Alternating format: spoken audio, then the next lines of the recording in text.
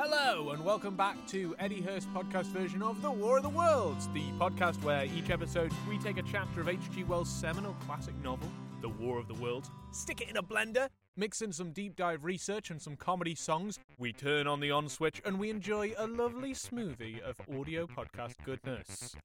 So refreshing. What are we on this week? Chapter 10, In the Storm. Things are getting pretty intense. The fighting began last chapter. Our narrator, he had a cold bath, still not learnt to ride a bike, took a dog cart for £2, got his wife into a safe area of Leatherhead, and now he's on his way to return the cart to the landlord. But will he do it? Is it sensible considering that Martians are literally swarming the place? Well, we're gonna find out. But before we do, hey, let me ask you something. You're enjoying the podcast. That's obvious. Why would you have listened to Chapter 10 if you weren't? That's a lot of rage to be carrying around in your life. You've given up hours of your life in order to spite yourself, and I would worry about it. But if you're spiting yourself, or you're treating yourself, why not treat the show too? Give us a little review, give us a like, a follow on Twitter, at Eddie Hurst, on Facebook, on Instagram, and rate and review the podcast, because the more ratings and the more reviews that we have, specifically on Apple Podcasts, but wherever you can get your podcast from, the better it is for getting more people to come along to it. Give us a like, give us a review, and get ready, because here we go. Enjoy the show. Chapter 10, In the Storm. Leatherhead is about 12 miles from Maybury Hill. The scent of hay was in the air through the lush meadows beyond Pireford, and the hedges on either side were sweet and gay with multitudes of dog roses. The heavy firing that had broken out whilst we were driving down Maybury Hill ceased as abruptly as it began, leaving the evening very peaceful and still. We got to Leatherhead without misadventure about 9 o'clock, and the horse had an hour's rest while I took supper with my cousins and commended my wife to their care. Hey guys, just to let you know that we will have Bexy is appearing in this chapter, but she doesn't have any lines. So if you just imagine that she was here for the recording of it, but she was just sort of looking a bit bored. My wife was curiously silent throughout the drive. Oh, come on, love, what's the matter? You're not upset about those aliens still coming and blowing up our home and attacking everything? Oh, wait, yeah, you are, that makes sense. And seemed oppressed with forebodings of evil. I talked to her reassuringly, pointing out that the Martians were tied to the pit by sheer heaviness, and at the utmost could but crawl a little out of it. But she answered only in monosyllables. Bit rude. Had it not been for my promise to the innkeeper, she would, I think, have urged me to stay in Leatherhead that night. Would that I had. Her face, I remember, was very white as we parted. For my own part, I had been feverishly excited all day. Something very like the war fever that occasionally runs through a civilized community had got into my blood, and in my heart I was not so very sorry that I had to return to Maybury that night. Why, let me get them Martians. I'm gonna bop them on the noses, or their proboscis, or whatever they got, one of them stupid eyes. Let me get them. I was even afraid that last fusillade I had heard might mean the extermination of our invaders from Mars. I can best express my state of mind by saying that I wanted to be in at the death. I mean, this sounds perfectly reasonable to me. Why wouldn't you want to be there for the death? You know, he's probably got a ticket for the front row of Mark Twain's Steamboat War Tour. It was nearly 11 when I started to return. The night was unexpectedly dark. To me, walking out of the lighted passage of my cousin's house, it seemed indeed black, and it was as hot and close as the day. Overhead, the clouds were driving fast, albeit not a breath stirred in the shrubs around us. Metaphor alert! Metaphor alert! A sense of foreboding. Nature is changing around him, although he can't experience it right now. Could it be something about to happen? You'll have to wait just a few minutes. Metaphor alert! My cousin's man lit both the lamps. Happily, I knew the road intimately. My wife stood in the light of the doorway and watched me until I jumped up into the dog cart. Then abruptly she turned and went in, leaving my cousins side by side wishing me good hap. Hey, it's me, the explaining lad. I'm a teenager now and I've got angst again. Oh, I also got to pause my skateboard game of Tony Hawk's Pro Skater 2. I don't know if you've heard of it. It's really good and I'm sure they'll never remake it for you old fuddy-duddies. What's hap? So hap, it's not like a hap? Like hap is another word for look. Why didn't they just say look? I don't know, maybe it's slang, maybe something you oldies wouldn't understand. Whatever, I'm out of here. I was a little depressed at first with the contagion of my wife's fears, but very soon my thoughts reverted to the Martians. Yeah, I mean, sure, I'm sad my wife's upset, but goddamn those sexy Martians. I was absolutely in the dark as to the course of the evening's fighting. I did not know even the circumstances that had precipitated the conflict. As I came through Ockham, for that was the way I returned, and not through Send and Old Woking, I saw along the western horizon a blood-red glow, which as I drew nearer, crept slowly up the sky. The driving clouds of the gathering thunderstorm mingled there, with masses of black and red smoke. Metaphor alert. Metaphor. I'm going to be. I think it's pretty clear what's going on here. You probably don't need the alert for the metaphor. You know, thunderstorms is stuff. In many ways, actually, it might be that the thunderstorm's something to do with what you'll see in the next bit. So, I mean, just be aware that it's happening, but also, I suppose stay alert. You know, because staying alert sort of means like being aware without actually having to do anything. So, we'll count this as a metaphor alert. Metaphor alert! Ripley Street was deserted, and except for a lighted window or so, the village showed not a sign of life.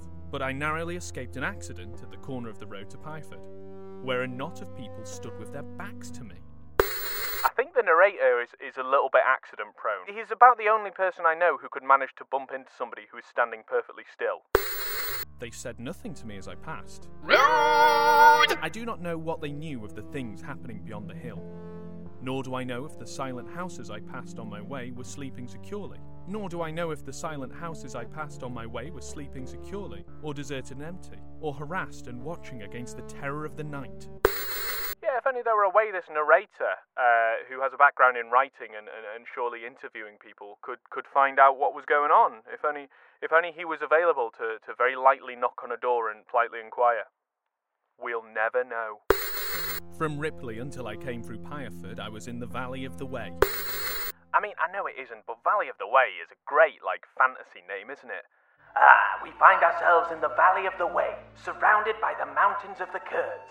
I mean, like Kurds and Way, the milk, not the Kurdistani fighters.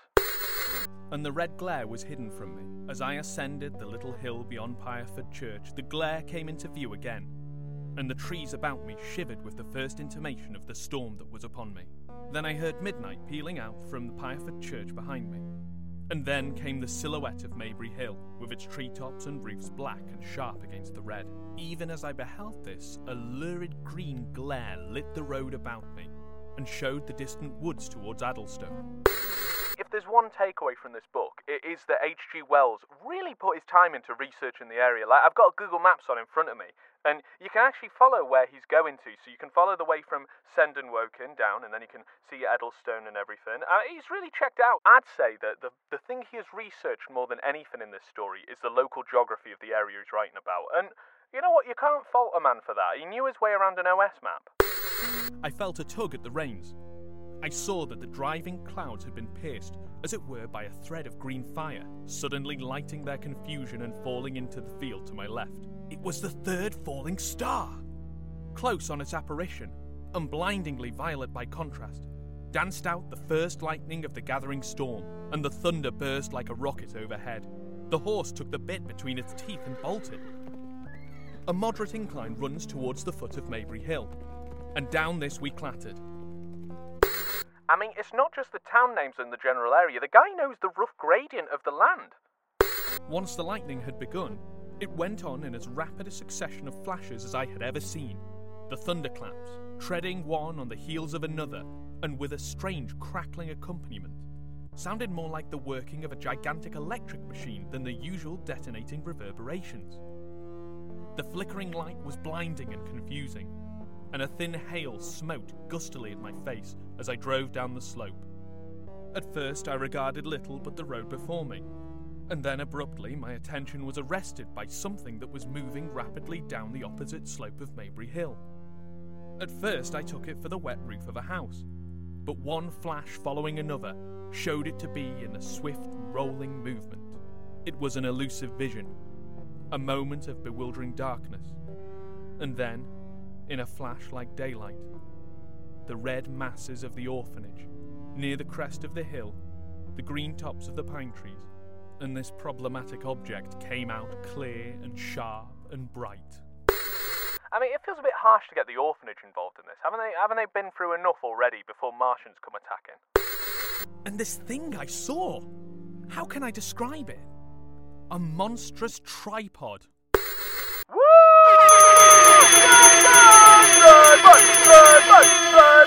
I don't know if you guys are anything like me, but the fact that tripods are in this book right now is very exciting. I mean, yes, it is over halfway through book one of what is mostly a man talking about how he's not learning a bike, but we're here! If you've ever seen, heard, or read anything at all to do with the War of the Worlds before, there's a massive chance that the main thing you remember is the fighting machines atop their three-legged stride. Maybe it's the Spielberg...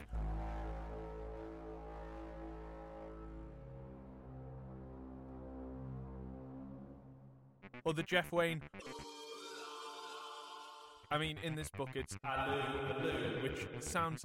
I thought ooh la with ooh la la was the closest to French we'd get from the Martians, but allô just sounds way more French. Of all of the parts of the War of the World, the tripods are definitely a standout. Get it? Because of the legs, it stands out. Stands out. Do you get... Hello?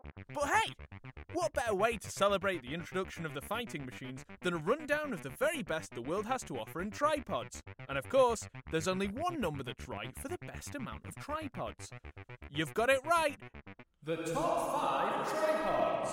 Whether in film, video games, books, or even real life. Whoa. Tripods have had quite the journey, and we're going to hop in our HG World certified time machine to look at its lasting impact. Number 5. The Delft Tripod. It's ancient, it's Greek, it's got 3 legs. No, it's not man in the evening, it must be a tripod. But this ain't no fighting machine atop a triplet of legs. This is a young girl, an oracle to be precise. The Oracle of Delft is maybe more famous than the Delphic tripod, but you know what they say. Under every great foot is a great stool. And what a stool! With 3 legs rather than the standard 4, it provided the greatest balance on uneven ground, making it perfect for a world where they didn't have levelling architecture equipment. If you could imagine such a barbaric past. You know, what they say is true. Science is just magic that works. And what greater magic is there than a steady level on an uneven surface? Pulling a rabbit out your hat, water to wine, somebody back from the dead. In ancient times, the first 3-legged structures were for holding things, whether that's an all-knowing ass or the ceremonial ashes for sacrifice to the gods. If you saw a tripod, you knew it was the business of the gods. The Delft tripod is probably the best known in Greek times, especially in the myth of Heracles, where Herc goes to the priestess of Delphi like, Hey, Toots, you got a prophecy for me? and she's like, Not your raggedy ass. and then he flips his lid and tries to steal the tripod so he can sit on it and get the oracle's omen. It becomes a whole thing. Apollo jumps in to try and stop him and Zeus has to break it up. You know, fairly standard Greek stuff. If you ask me, it sounds a bit tragic, really. Greek tragedy! You've done it, boy! Take the keys to the Lamborghini! Number 4. Ancient Chinese tripods. But wait! With another tug of the time machine, we're back even further, into ancient China. Ooh, such beautiful mountain landscapes. Hey look, it's the Monkey King. Tripods have been found as a part of ancient Chinese culture since the Neolithic period. This is a period of time just after we started making tools from stone and just began domesticating wild animals and farming crops. It's Neo, meaning new, Lithic, meaning stone. So the new Stone Age. A bit like New Coke, only this was actually successful. Now these tripods were known as dings, and were often used for sacrificial ceremonies. Some even had 4 legs. Wait, what? 4 legs? What the Number 3. Surveying tripod. The surveying tripod, introduced in the late 1820s, is now a firm fixture for surveyors and photographers across the land. get it? firm fixture because it's a sturdy structure to balance delicate equipment on. It's firm. Hello? This was created by Sir Francis Ronalds, easily the second most famous Sir Francis, after Drake. Oh, what about Sir Francis Bacon? Or Francis Walsingham? Or maybe Francis Galton? Wait, wasn't that the super racist guy from episode 1? When did he become a knight? Alright, he's definitely in the top 5 Sir Francis. Anyway, as well as creating the tripod, of which his design was subsequently taken by everybody else and reused over and over again, he also designed the electric telegraph, the movie camera, and the Kew Observatory. So a pretty prolific inventor. But this isn't about him, damn it! It's about the 3 hinged legs, and it always has been. Could it be that Wells was inspired by seeing a keen-eyed surveyor taking measurements from a new building, kitted out with the latest stand money could buy? Well, it's either that or, like you said, a milking stool, so, which do you reckon a science teacher was more likely to be in contact with? Scientific equipment or a dairy farm? I am genuinely asking you, I have no idea. Number 2, a robot tripod. Now, in the year 2017, we're definitely in War of the Worlds inspiration territory. And what better place to look than something literally conceived to answer a question from the book? The question is, How do these damn things move? It's like a sort of wobbling motion. How does that even look with a multi-story tank on legs? and if they're such a smart design, Mr. Martian Sir, then how come none of our good, decent, honest-to-earth creatures have 3 legs? It's always an even number of them, you sexy tentacled freaks! According to TVTropes.com, one of the reasons that the fighting machines are given the unusual number of legs is because it helps to further establish the Martians as non-human and not from this Earth. But this cold, hard reasoning wasn't enough to stop Yoichi Masuda and the Osaka University from putting this to the test with their own 3-legged robot in 2017. I found an article about this where they tried to get the robot to answer the question why most animals don't have 3 legs, and they spoke about how their creation makes its own gait. I mean, I have no idea what a gait is. Is it something? I think it's something about like the way someone walks, like the steps they take. But as I researched more, that is the sort of answer you can expect from this project. The notable thing, according to an article on the Institute for Electrical and Electronics Engineering, is that even though each leg is moving completely independently of one another, it's stabilising movement. However, that stabilised movement looks just about like a 6-year-old going wild on a spirograph. I mean, look at the video, because honestly, it's wow. I mean, if the fighting machines landed and moved around like that, I'm pretty sure we'd be fine. I think we'd be fine. Oh no, they're attacking from Woking. I think they're attacking. No, I think it looks like they're falling over. I think someone should help them. They don't look alright. Number 1. Finally, last but not least, from 1990, we're going to the Amalfi Coast to join Philippe Starck at a delightful lunchtime, where inspiration strikes him like a bolt of genius lightning. He's one of the hottest designers in the world, but good God is he controversial. He's a maverick. He'll take a rulebook, and then he'll put it right back down on the shelf. With so much talent coursing through this man's veins, no kitchen appliance is safe from a redesign, and it was only a matter of time until his gaze fell onto the humble juicer. Oh yes! How on earth could he combine tripod technology with juicing? Well, he did it. They said it couldn't be done. Nobody said it couldn't be done. Yet here we are. I'm talking, of course, about that mainstay of middle-class aspiration that is the Alessi Juicy Salif Citrus Squeezer. Measuring in at 29 centimetres high with a price tag of £43! Are you kidding? This 3-pronged fruit smasher is such a striking piece of design that it's even been included in the Museum of Modern Art. Picasso, Duchamp, Alessi Juicy Salif Citrus Squeezer. And of course, as we've now come to expect from tripod technology, what better way to show the cutting edge of the technology than with an appliance that doesn't really work? I mean, it's not been made to be put on uneven ground, so it's not like it's getting the benefit of a Ding or the Delft tripod. Also, I don't think it's meant to create its own gait, but hey, it looks kind of fun, right? Looks a bit like a spaceship, and that's all right, isn't it? £43 for a juicer! It's been described as design over functionality. You have to put a container which has got about a 15 centimetre gap underneath the actual bit where the juice comes from, so there's going to be like loads of splashback from the juice bits. There's a reason they call it a lemon squeezer rather than a juicer, because you're not getting a lot of juice from this bad boy. But you are getting to squeeze a lemon. which I don't know if squeezing a lemon is important in cooking. What you are getting, though, is a conversation starter with topics like, why on earth did you buy that? And How much money are you making? and please can I leave your home? So there you have it. A brief history of the tripod in objects. Can you think of any more? Of course you can! Higher than many houses, striding over the young pine trees and smashing them aside in its career. A walking engine of glittering metal, striding now across the heather. Articulate ropes of steel dangling from it, and the clattering tumult of its passage mingling with the riot of the thunder. A flash, and it came out vividly, heeling over one way with 2 feet in the air, to vanish and reappear almost instantly as it seemed, with the next flash 100 yards nearer. Can you imagine a milking stool tilted and bowled violently along the ground? That was the impression those instant flashes gave. But instead of a milking stool, imagine it a great body of machinery on a tripod stand. Can you imagine a milking stool? Well, think of that, and then imagine something entirely different.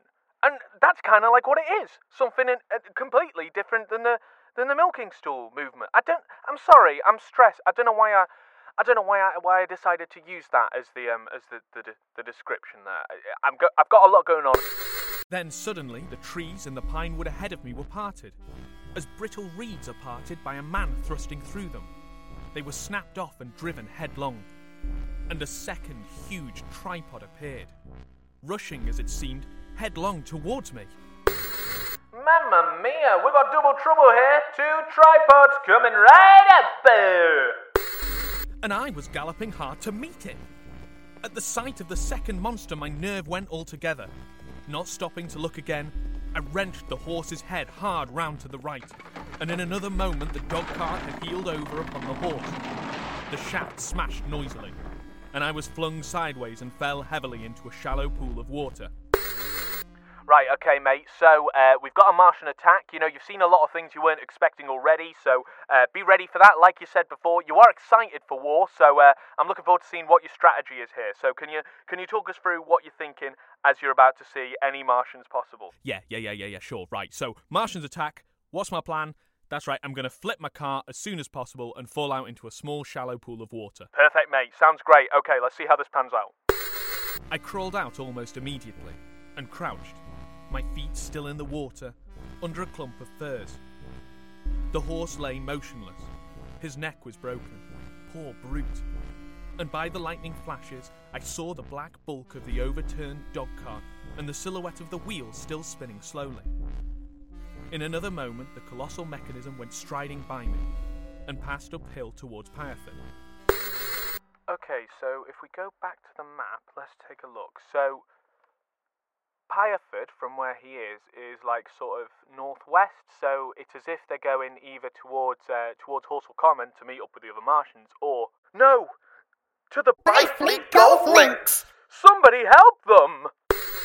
Seen nearer, the thing was incredibly strange, for it was no mere insensate machine driving on its way. Machine it was, with a ringing of metallic pace, and long, flexible, glittering tentacles, one of which gripped a young pine tree, swinging and rattling about its strange body. It's got these glittering tentacles, it's got a little bit of a swagger on it, it's got a young pine tree.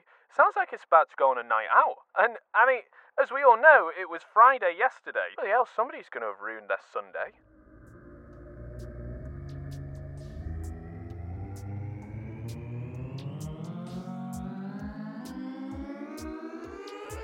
One leg is bad, one leg is bad, yeah, one leg is bad, one leg is bad, yeah, one leg is bad, one leg is bad, yeah, one leg is bad, one leg is bad, yeah, one leg is bad, one leg is bad, yeah, one leg is bad, one leg is bad, yeah, one leg is bad, one leg is bad, yeah, one leg is bad, one leg is bad, yeah, one leg is bad, one leg is bad, yeah, one leg is bad, one leg is bad, bad, yeah. One leg is bad. One leg We is ain't bad. wanting no yeah, Zeddy one over leg is here. bad. Not as good as 2 legs. 2 legs are good, not perfect, but they're pretty good. 2 legs are good, not perfect, but they're pretty good. 2 legs are good, not perfect, but they're pretty good. 2 legs are good, not perfect, but they're pretty good. 2 legs are good, not perfect, but they're pretty good. 2 legs are good, not perfect, but they're pretty good. 2 legs are good, Not perfect, but they're pretty good. 2 legs are good. We don't want no bipedal mammals. But not as good as 3. 3 legs is perfect. 3 little legs. Okay. 3 is perfect. 3 legs is great. 3 legs is Great, yeah. 3 legs is great. 3 legs is great. Yeah, 3 legs is great. The perfect number Yeah, 3 legs is great. of 3 legs. legs is great. Yeah, 3 legs is great. 3 legs. is great. Yeah, A 3 legs is tripod. great. 3 legs is great. Yeah.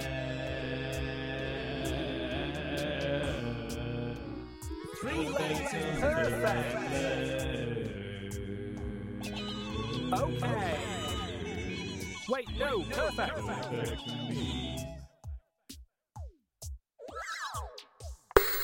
It picked its road as it went striding along, and the brazen hood that surmounted it moved to and fro with the inevitable suggestion of a head looking about. Behind the main body was a huge mass of white metal, like a gigantic fisherman's basket, and puffs of green smoke squirting out from the joints of the limbs as the monster swept by me, and in an instant it was gone. So much I saw then, all vaguely for the flickering of the lightning, in blinding highlights and dense black shadows, and as it passed it set up an exultant, deafening howl that drowned the thunder.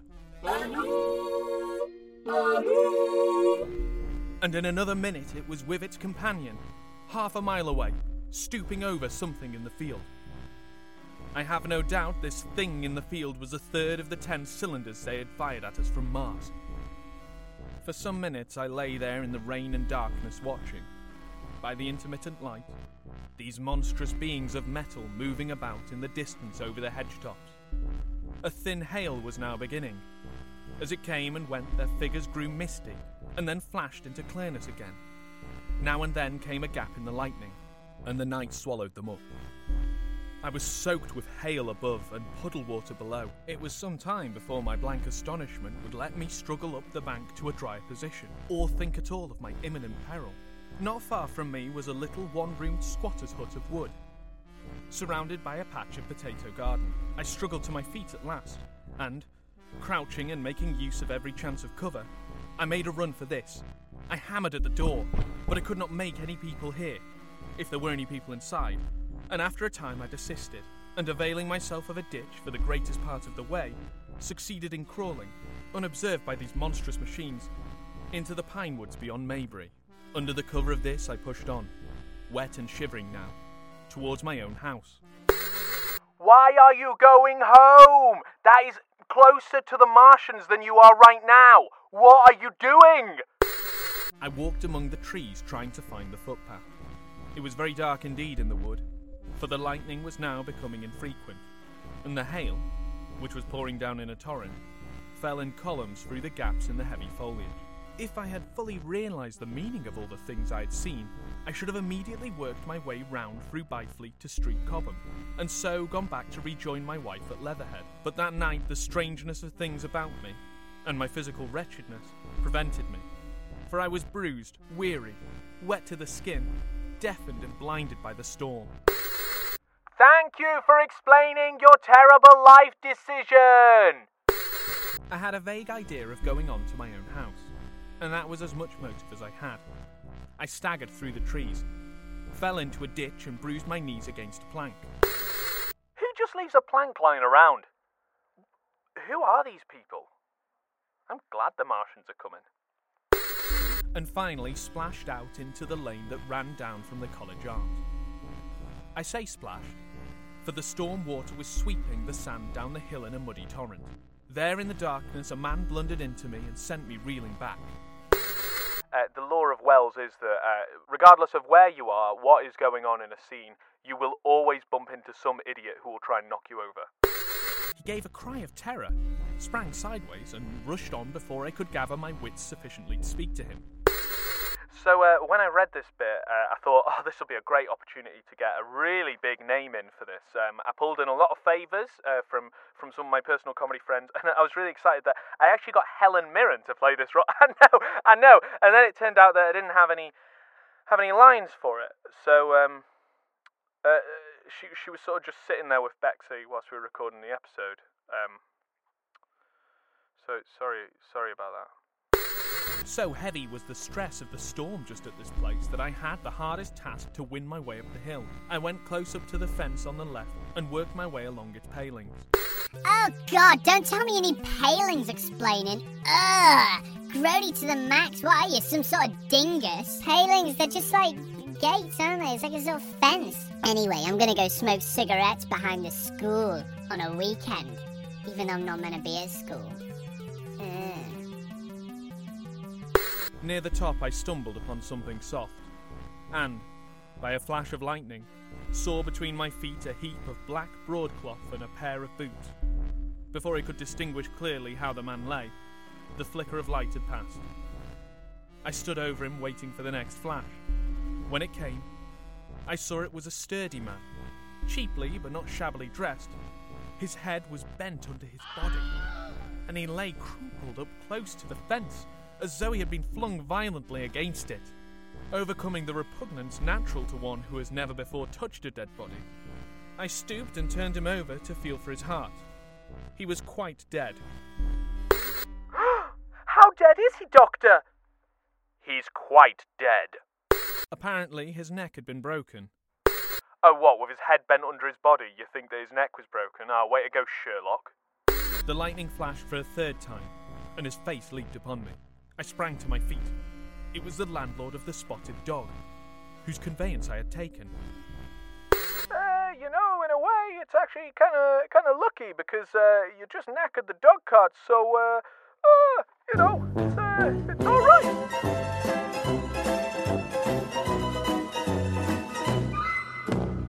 I stepped over him gingerly and pushed on up the hill. I made my way by the police station and the College Arms towards my own house. Nothing was burning on the hillside, though from the common there still came a red glare and a rolling tumult of ruddy smoke beating up against the drenching hail. So far as I could see by the flashes, the houses about me were almost uninjured. By the College Arms, a dark heap lay in the road. Down the road towards Maybury Bridge there were voices and the sound of feet, but I had not the courage to shout or go to them. Yeah, right. I mean, I'm surprised you didn't bump into him, to be fair, in the darkness. But it's like, oh, the narrator, an opportunity to talk to people. Yeah, pull the other one, mate. I let myself in with my latchkey, closed, locked, and bolted the door, staggered to the foot of the staircase, and sat down. Yeah, that absolutely sounds like the action of someone who wanted to communicate with people. Oh, I was too nervous, but I am going to lock every single door and window. My imagination was full of those striding metallic monsters, and of the dead bodies smashed against the fence. I crouched at the foot of the staircase with my back to the wall, shivering violently.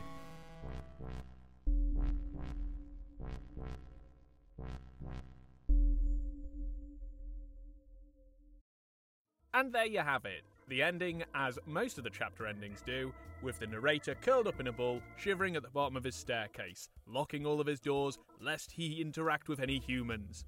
You know, if I didn't know any better, I'd say that this Martian invasion was the perfect excuse for him to try and really draw back from society even more than he already had. After the excitement of chapters like The Fighting Begins, In the Storm, what on earth could the next chapter be called? Well, get ready, because here it is. At the window. At the window. I'm sure there'll be more than just him looking out of his window. Definitely. Or will there? Well, guys, there's only one way to find out, and that is to brace yourself and get ready for the next episode of Eddie Hurst's podcast version of The War of the Worlds. So, in the meantime, why don't you tell me how you're enjoying it? Give the podcast a rating and a review. You can do that on anything other than Spotify, apparently, as far as podcasts go. You can follow me on Twitter at Eddie Hurst, on Facebook, Eddie Hurst. You can even see my website, eddiehurst.co.uk. Go on Instagram, send me an email, eddiehurst@gmail.com if you are so inclined. Have a lovely 2 weeks, and I will see you next time for Chapter 11, At the Window. Eddie Hurst's podcast version of The War of the Worlds is written and created... Eddie Hurst's podcast version of The War of the Worlds is created and produced by Eddie Hurst, written by H.G. Wells and Eddie Hurst. Research this week thanks to a lot of people on the social medias, actually, who have been helping out in the conversation for the Tripod research, also TV Tropes and the Institute of Electronics and Electrical Engineering. See you in a couple of weeks. Bye!